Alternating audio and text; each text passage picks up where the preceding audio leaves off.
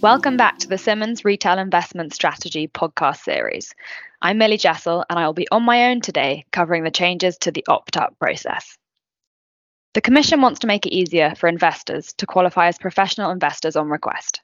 As things currently stand, investment firms are allowed to treat certain non-professional investors as professional, provided that the relevant criteria and procedures set out in Annex 2 of MiFID are satisfied. However, the Commission has put forward a number of amendments to the opt-up criteria as part of the RIS.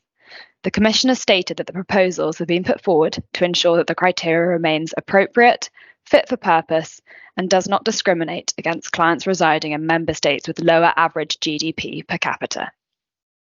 In terms of the proposals themselves, the Commission has put forward 3 key changes to the opt-up criteria for individuals. The first change relates to a reduction of the wealth criteria from €500,000 to €250,000. The Commission has added that this wealth could be assessed by firms on an average during the last 3 years.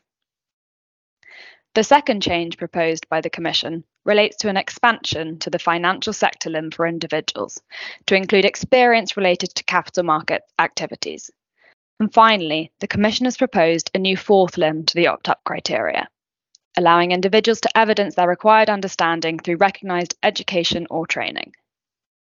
For legal entities, the Commission has included 3 new threshold requirements, of which firms must meet a minimum of 2 in order to opt up the client.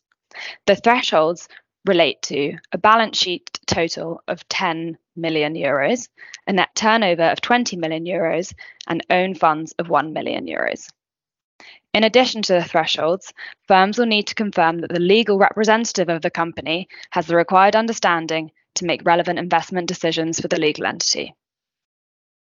Generally speaking, these proposed changes are seen as beneficial for firms and have broadly been welcomed by the industry. As such, we don't really anticipate many, if any, changes to the proposed text moving forward. That being said, these changes do present some issues for firms. In particular, and assuming the text remains unchanged, firms will need to review and update existing opt-up procedures to account for these changes, run separate client classification tests for their UK and EU client books, and conduct an exercise to determine which provisions in the RIS will continue to apply to these opted-up clients, as some of the provisions apply to professional clients and ECPs too. In addition, and assuming that there is an influx of new clients that can be categorised as professional, there will likely be an additional compliance burden for firms associated with these new clients, both from an initial onboarding perspective and an ongoing perspective. That's everything for now. I hope you found this podcast helpful, but please do get in touch if you have any questions.